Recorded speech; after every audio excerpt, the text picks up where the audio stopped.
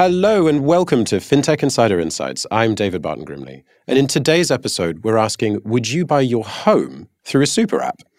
No matter where you're listening to this podcast, the process of buying a home is likely to be an administrative nightmare. From estate agents to mortgage advisors, solicitors, service providers, you're likely to be tied in knots with all the different parties you have to corral just to get that key to your new home. But does it have to be this way? Surely a super app or a series of mini apps in one central application could smooth out this process completely. Well, in this show, we've put together a panel of experts to discuss how fragmented is the home buying process right now? How would a home buying super app even work? And what could be the challenges of doing this? We'll discuss all this and more in today's show. But first, a few brief messages. Don't go anywhere. Heads up, people. We've got a brand spanking new report dropping very soon. The 11FS Pulse Report 2023 will officially land later this month. What were the best fintech user journeys of 2022? Which UX trends are set to take the new year by storm? All of this will be answered and more, with winning insights from our 11FS Pulse team experts and global industry leaders. Go to info.11fs.com/pulse-report to download and to find out more. That's info.11fs.com/pulse-report. We can't wait to share what we've been working on. Hey there, financial risk and compliance professionals. Would you like to know how your peers are preparing for the year ahead? Well, the good news is Comply Advantage's new State of Financial Crime report is built on a global survey of 800 senior compliance professionals, so it provides a clear-eyed look at the views of the financial services industry. To explore trends including environmental crime, crowdfunding, sanctions on Russia, and much more, download your copy of the report at complyadvantage.com/insights.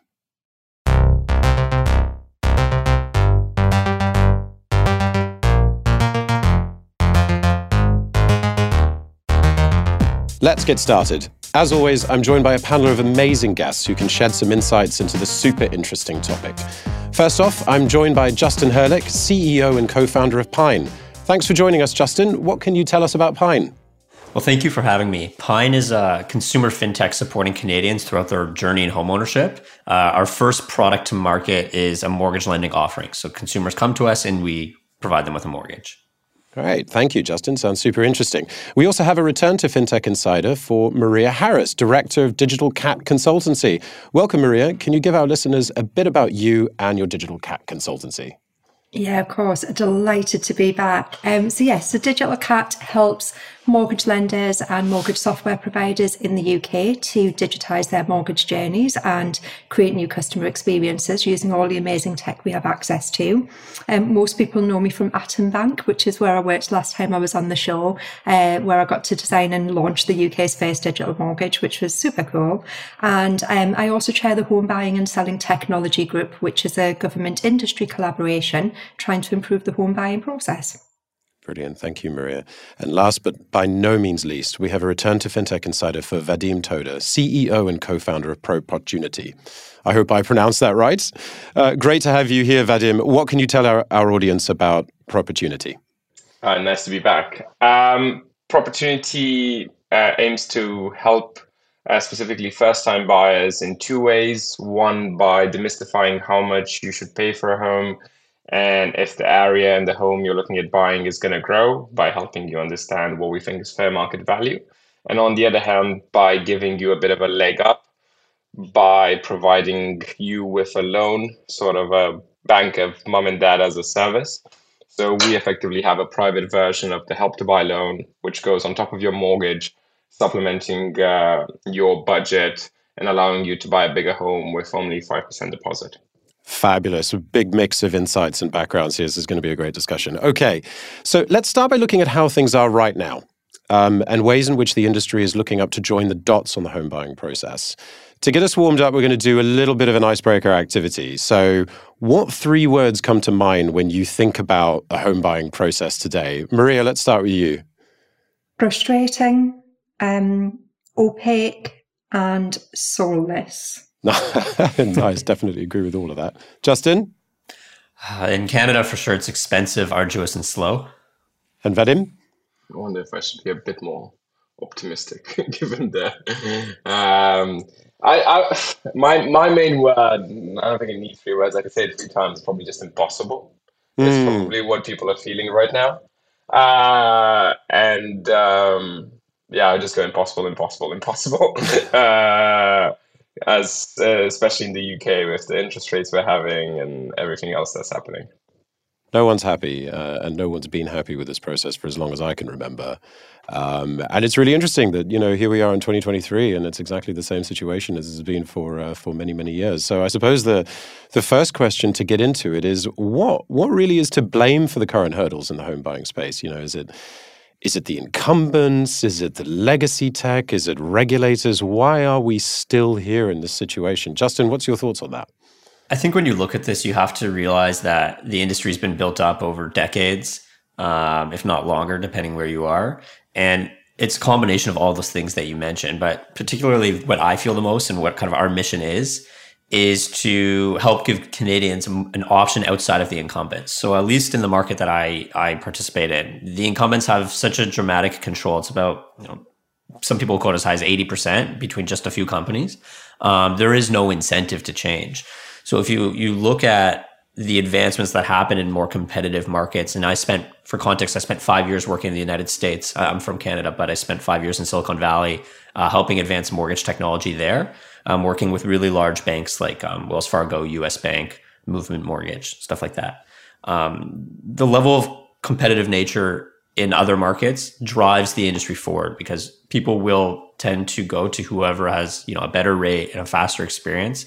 But in certain markets, particularly Canada, the incumbency control prevents the innovation from really breaking through because the people making those decisions say, is this the right time for my organization? Well, I'm going to look across the street and they're not doing it, so why should I be first? So that's kind of my take on why things have been slow to progress. Yeah, so few incentives to change, right, when you have a situation like that. And Maria, from a UK perspective, are we seeing something similar in the UK? Yeah, certainly decades and decades of siloed industries that have grown up with paper-driven processes, and we are very, very siloed as a kind of end-to-end property community. We don't really have that sense of community and cohesion and collaboration, but also we have a real lack of, I think, of ownership and responsibility in the UK. There's no one government department or trade body who owns that end-to-end experience. It sits in lots and lots of different places. There's no real solutionizing that happens where we try and design customer experience from end to end or try and solutionize end to end. And we all talk in very different languages. We have systems that just don't speak to each other. We all have very different strategies. I think the whole thing is just, it's really messy. And it's been really tough to crack, and no mandation and no ownership or responsibility for making a change. It sounds like a similar situation with incentives to innovate, right? They just don't seem to exist, and everybody's just turning the crank with the existing products and solutions they have today. Vadim, you were last back on the show in 2019, and in theory, a lot has happened since then with the world and with COVID and everything. Have we seen improvements in more intuitive home buying experiences since then, or is it more or less the same? It's interesting because I think there's been attempts at improvements. I think Maria's totally right? It's hard to gauge whether something has improved because on one hand, I used to work in consulting and I focused a bit on payments when I was in Spain. And I feel like this is very similar. It's such a fragmented market that even if you have a small bit that gets a bit faster, you still have the rest of the pain and all the other segments that it doesn't feel that it gets better. Right? Surely if you go on the super apps like the Rightmove or Zoopla, the Zillows and Trulias in the US, they're getting better and they're being a bit more intuitive. Is it a lot more value add for the consumer? Depends. I don't think estate agents and brokers have changed dramatically, and I don't think the lending offering has changed dramatically. And from an affordability perspective, I think we've probably gone slightly backwards from where we were in 2019, given the market chasm.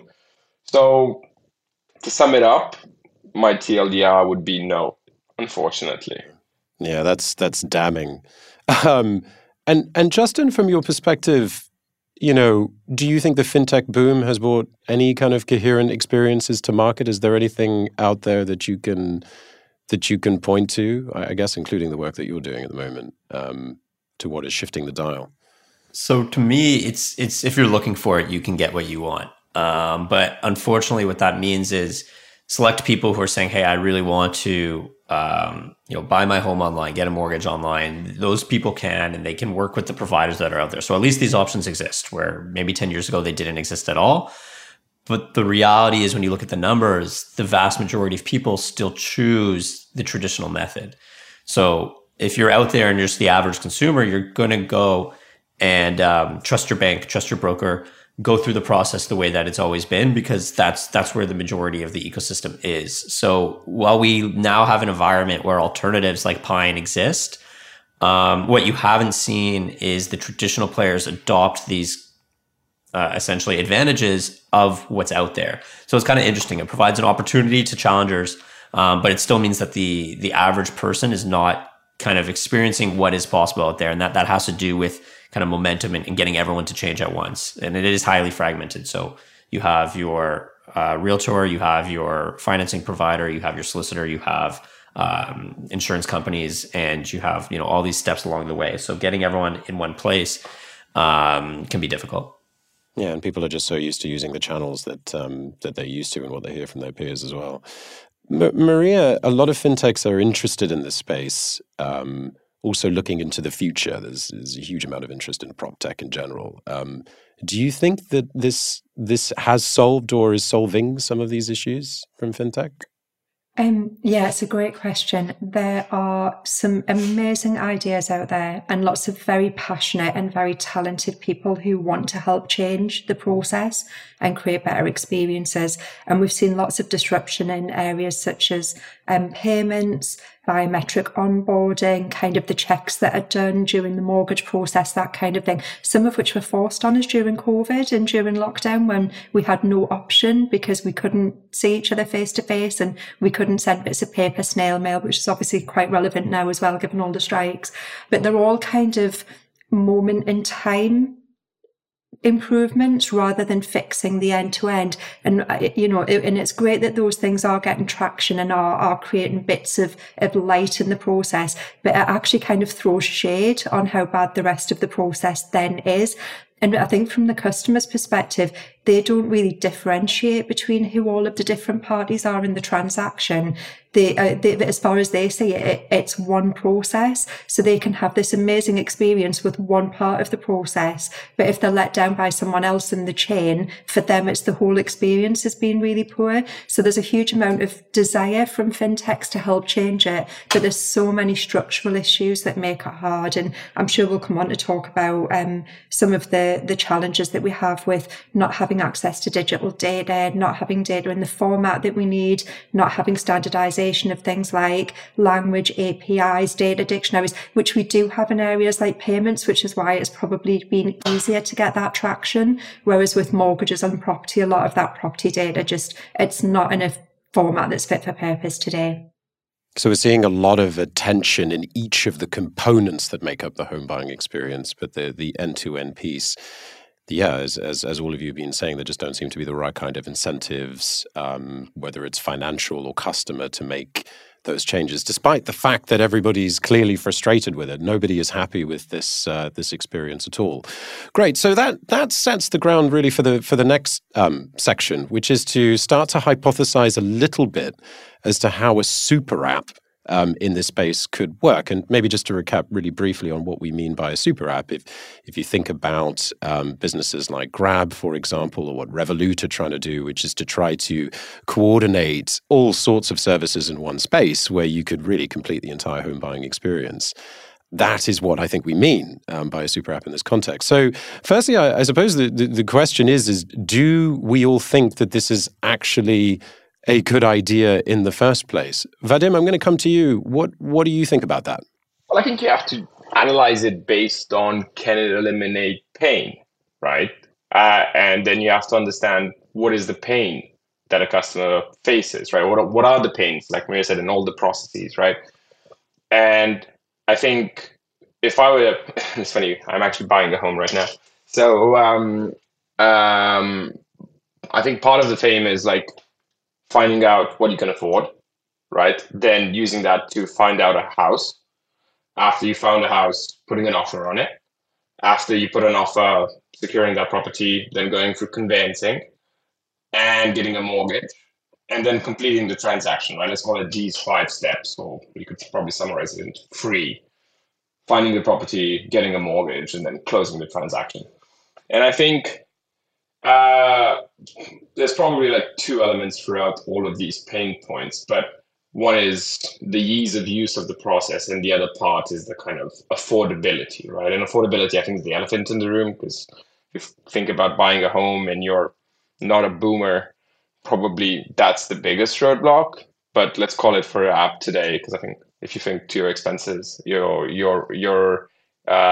point about Revolut, right? Revolut was, now it's interesting that it can offer a lot of services, but initially what made them famous was the fact that it had no commissions, right? You can just travel abroad and change all of that. So parking affordability to one side and just focusing on process, I think a super app can add a lot of benefits, but it does have to be end to end, and it does have to tie everything.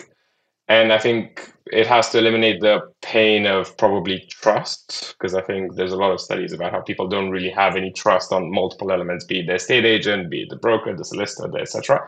Or even in the UK, the fact that you can go through 6 months of process and then it'll crumble at the last second before completion. And I've personally experienced that. So arguably, there's a question on how much of that can a super app change without the system changing, right? And without asking for some sort of, I don't know, deposits or escrows or something like that. So I think there's elements a super app can fix, and there's elements a super app can't fix. And that probably is more to infrastructure change. But maybe one can lead on to another.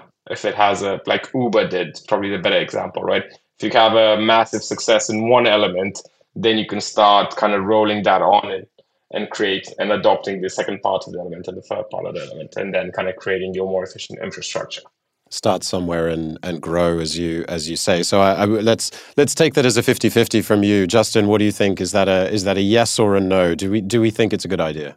I actually think it's a great idea, because if you go to those same points, there's a process, frustrations, and there's affordability. But I actually think both would be solved by a common infrastructure, to Maria's point.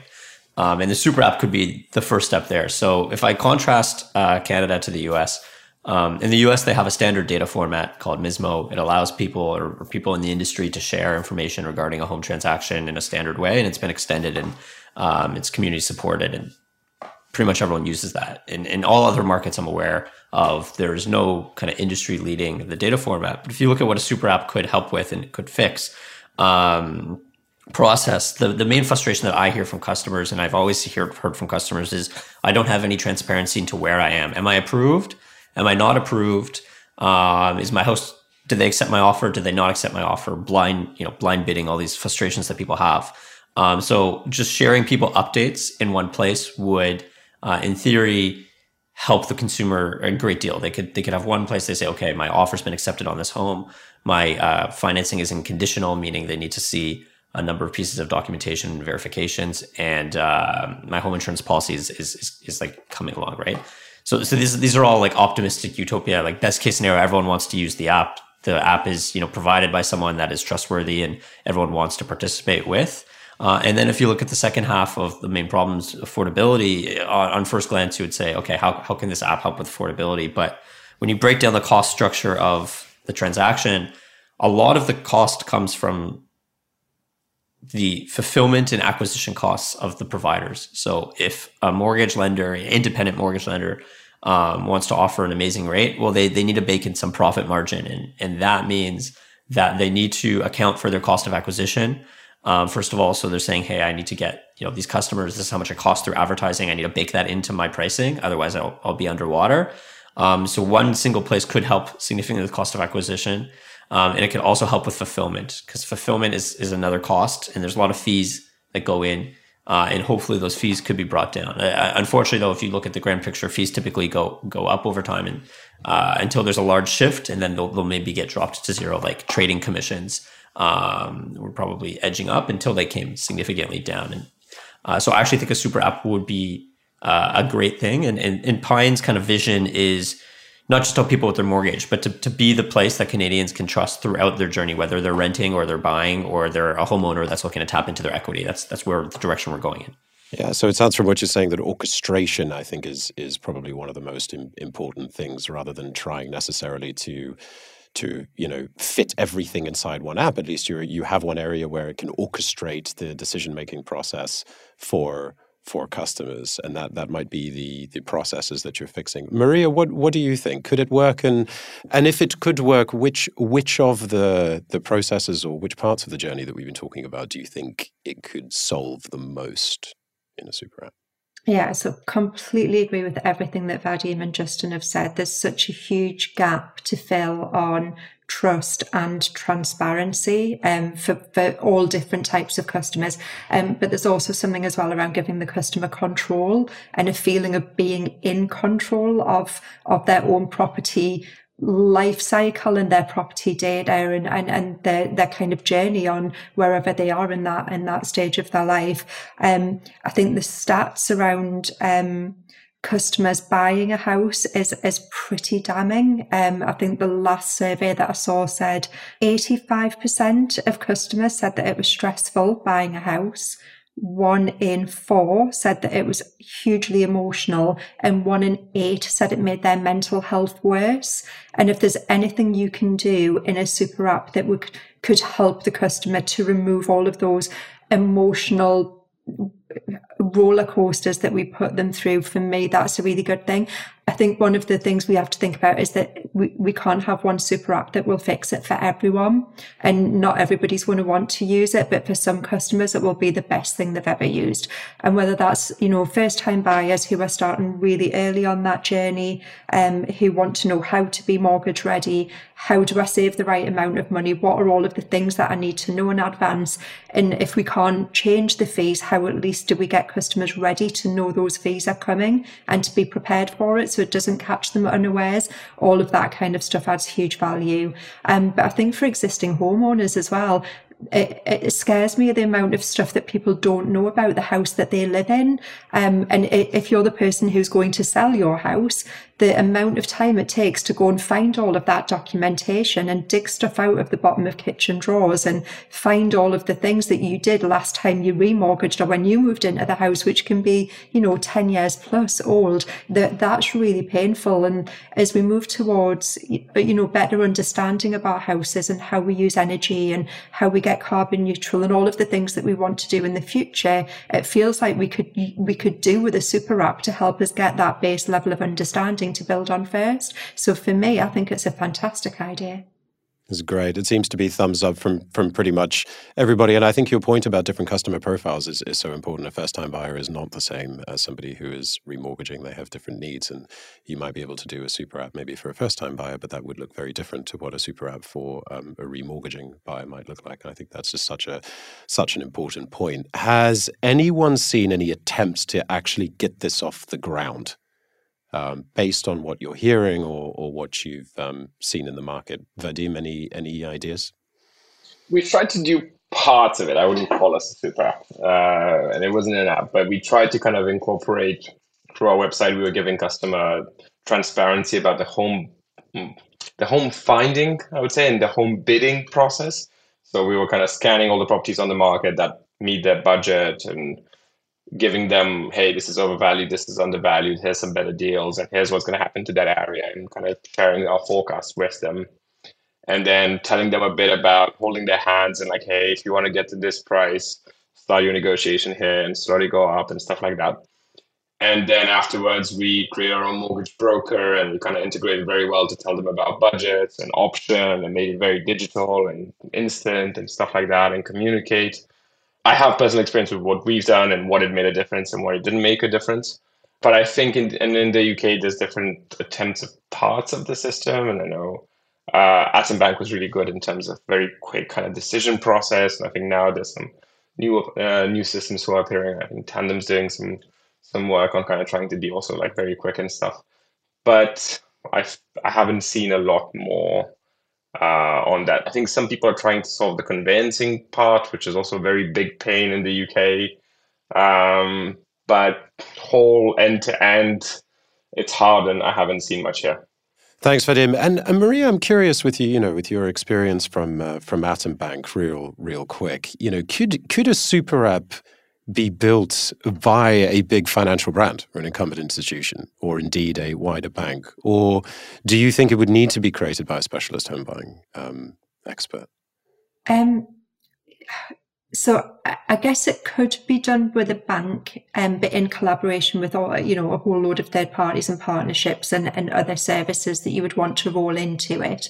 But it brings you back to the trust thing, and customers have a kind of healthy skepticism about having everything in one place with one brand, where it probably feels a bit more intuitive to have it with a brand who's almost disconnected from all of those things and is actually doing what Justin describes, where they're providing the plumbing and the technology and pulling all of the other services in, and that they're becoming the trusted brand in their own right without necessarily being the provider who actually supplies all of the products.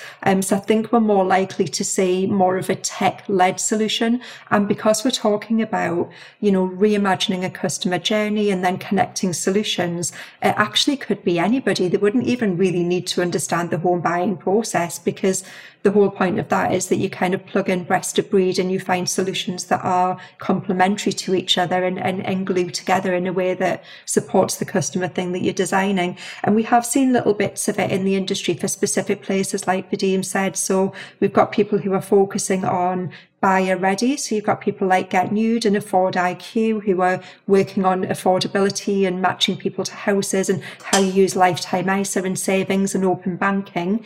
And then you've got people who are trying to do the whole move a bit of it and go, you can connect your utilities and book your moving van and do all of the kind of switch on things that you need to do when you move in, and trying to help with that. And then you've got people like Snoop who are trying to pull all of your utilities into one place, however you pay for them, and will help you manage all of your renewals and make sure you can get good deals.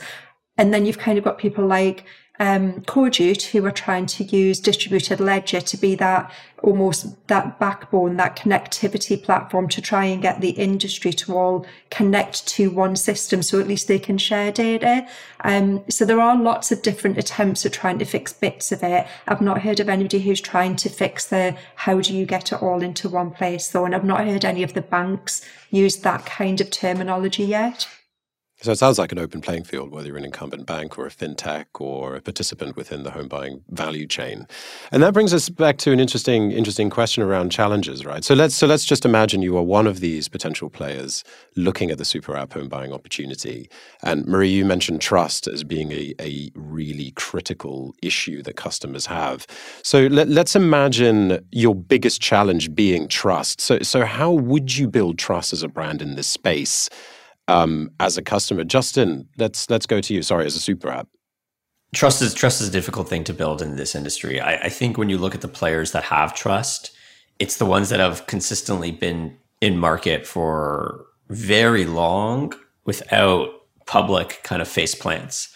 So obviously the United States had difficulty processing the state of their mortgage industry. It's been a while now, but during the global financial crisis, and in Canada, our banks actually weathered that quite well.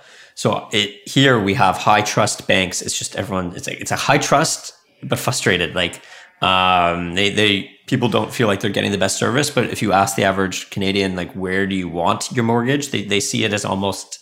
I was just talking to someone about this yesterday. It's almost aspirational. Like, oh, I got my mortgage from the bank. People aren't.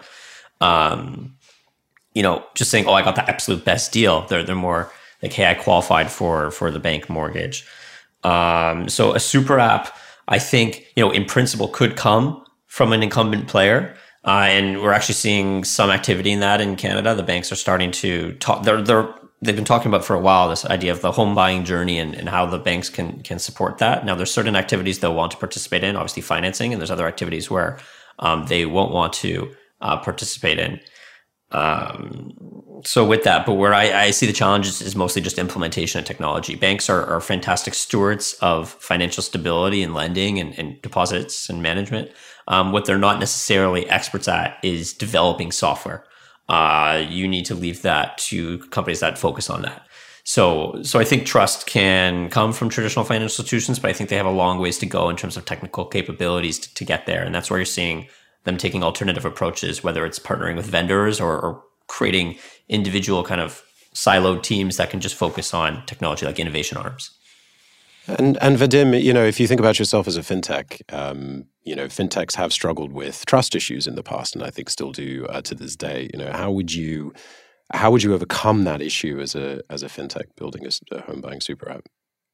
I would say there's probably like two ways, and maybe they coincide, right? We try to add trust to our processes, for example, by being data-driven and objective, right? Because I think a lot of people, what they don't like in the system is that there's a lot of advisors that you need to count on. And a lot of the time, the advisors kind of recommend something, and you always feel like they're getting some sort of back-ended deal, right? Like the fact that in the UK, the real estate agent always says, oh, this is the best house in the area, whatever, right? And then it's not the best house because you can do some sort of square foot analysis and it's one of the most expensive, but they get paid by the seller, right? So it's in their interest. Or the mortgage broker recommends a certain deal, right? It might not be the best for you, or a certain lawyer. So I think one way to kind of navigate that problem is by just being objective and being, like Maria and Justin said, being across kind of like a price comparison website, right? So if you have a clear KPI that's public and it's transparent and you say, hey, here's a few options and here's why this is the best, and it's a clear numbers-driven game, and choose that, I think that helps navigate that. And the other one, I like this number of years without face planting. I think that's also a good KPI in terms of trust. And I think Justin also mentioned another part. There's maybe a difference between trust and like, right? And I think people trust banks, but maybe they don't like them for customer service or for ease of contacting or whatever it is. So I think there's also that. And we kind of struggled a bit when we started as a mortgage lender, right? Because buying a home is a very high trust barrier. And unless you've operated for a while, and everyone kind of, I think it's fair to say this, right? But everyone thinks that you're going to screw them somehow. And there's a hidden in the small print how you're screwing it. No one goes and loves mortgage lenders, right? So I think we went around that by being a bit of a maverick and having like branding and marketing that was like, oh, we're going to help you buy a home that's not shit, right? Like it kind of just telling it as it is. And I think people realize that, oh, okay, you're one of us, you understand the problem, you speak our language. And that's not really scalable as you go into a big corporation. You can't keep that, but that's something that paves the first part. And you've seen this probably with a lot of fintechs, right? Like TransferWise and even some parts of Revolut. So I think you can take a bit of transparency, data, maybe being cross-platform comparison, and then humanizing and understanding the problem that customers have. I think these things help you build that trust.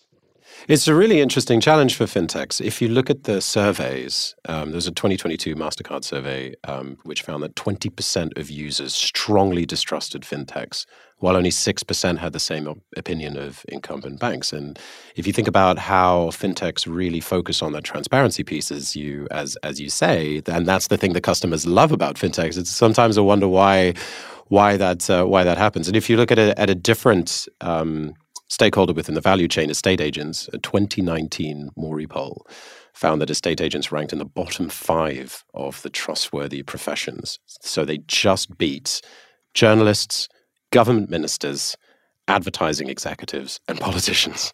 So that's kind of damning. And isn't that a lot just because it's new, right? Like people distrust anything that's a change or it's new. So you just have to go through that and then let that slowly navigate that period, and then afterwards it settles. Yeah, I also think there's something about money, right? I mean, a home ownership is an extremely emotional and evocative thing, I think, as Maria was saying earlier on, right? And, you're trusting a financial institution with a hell of a lot of money.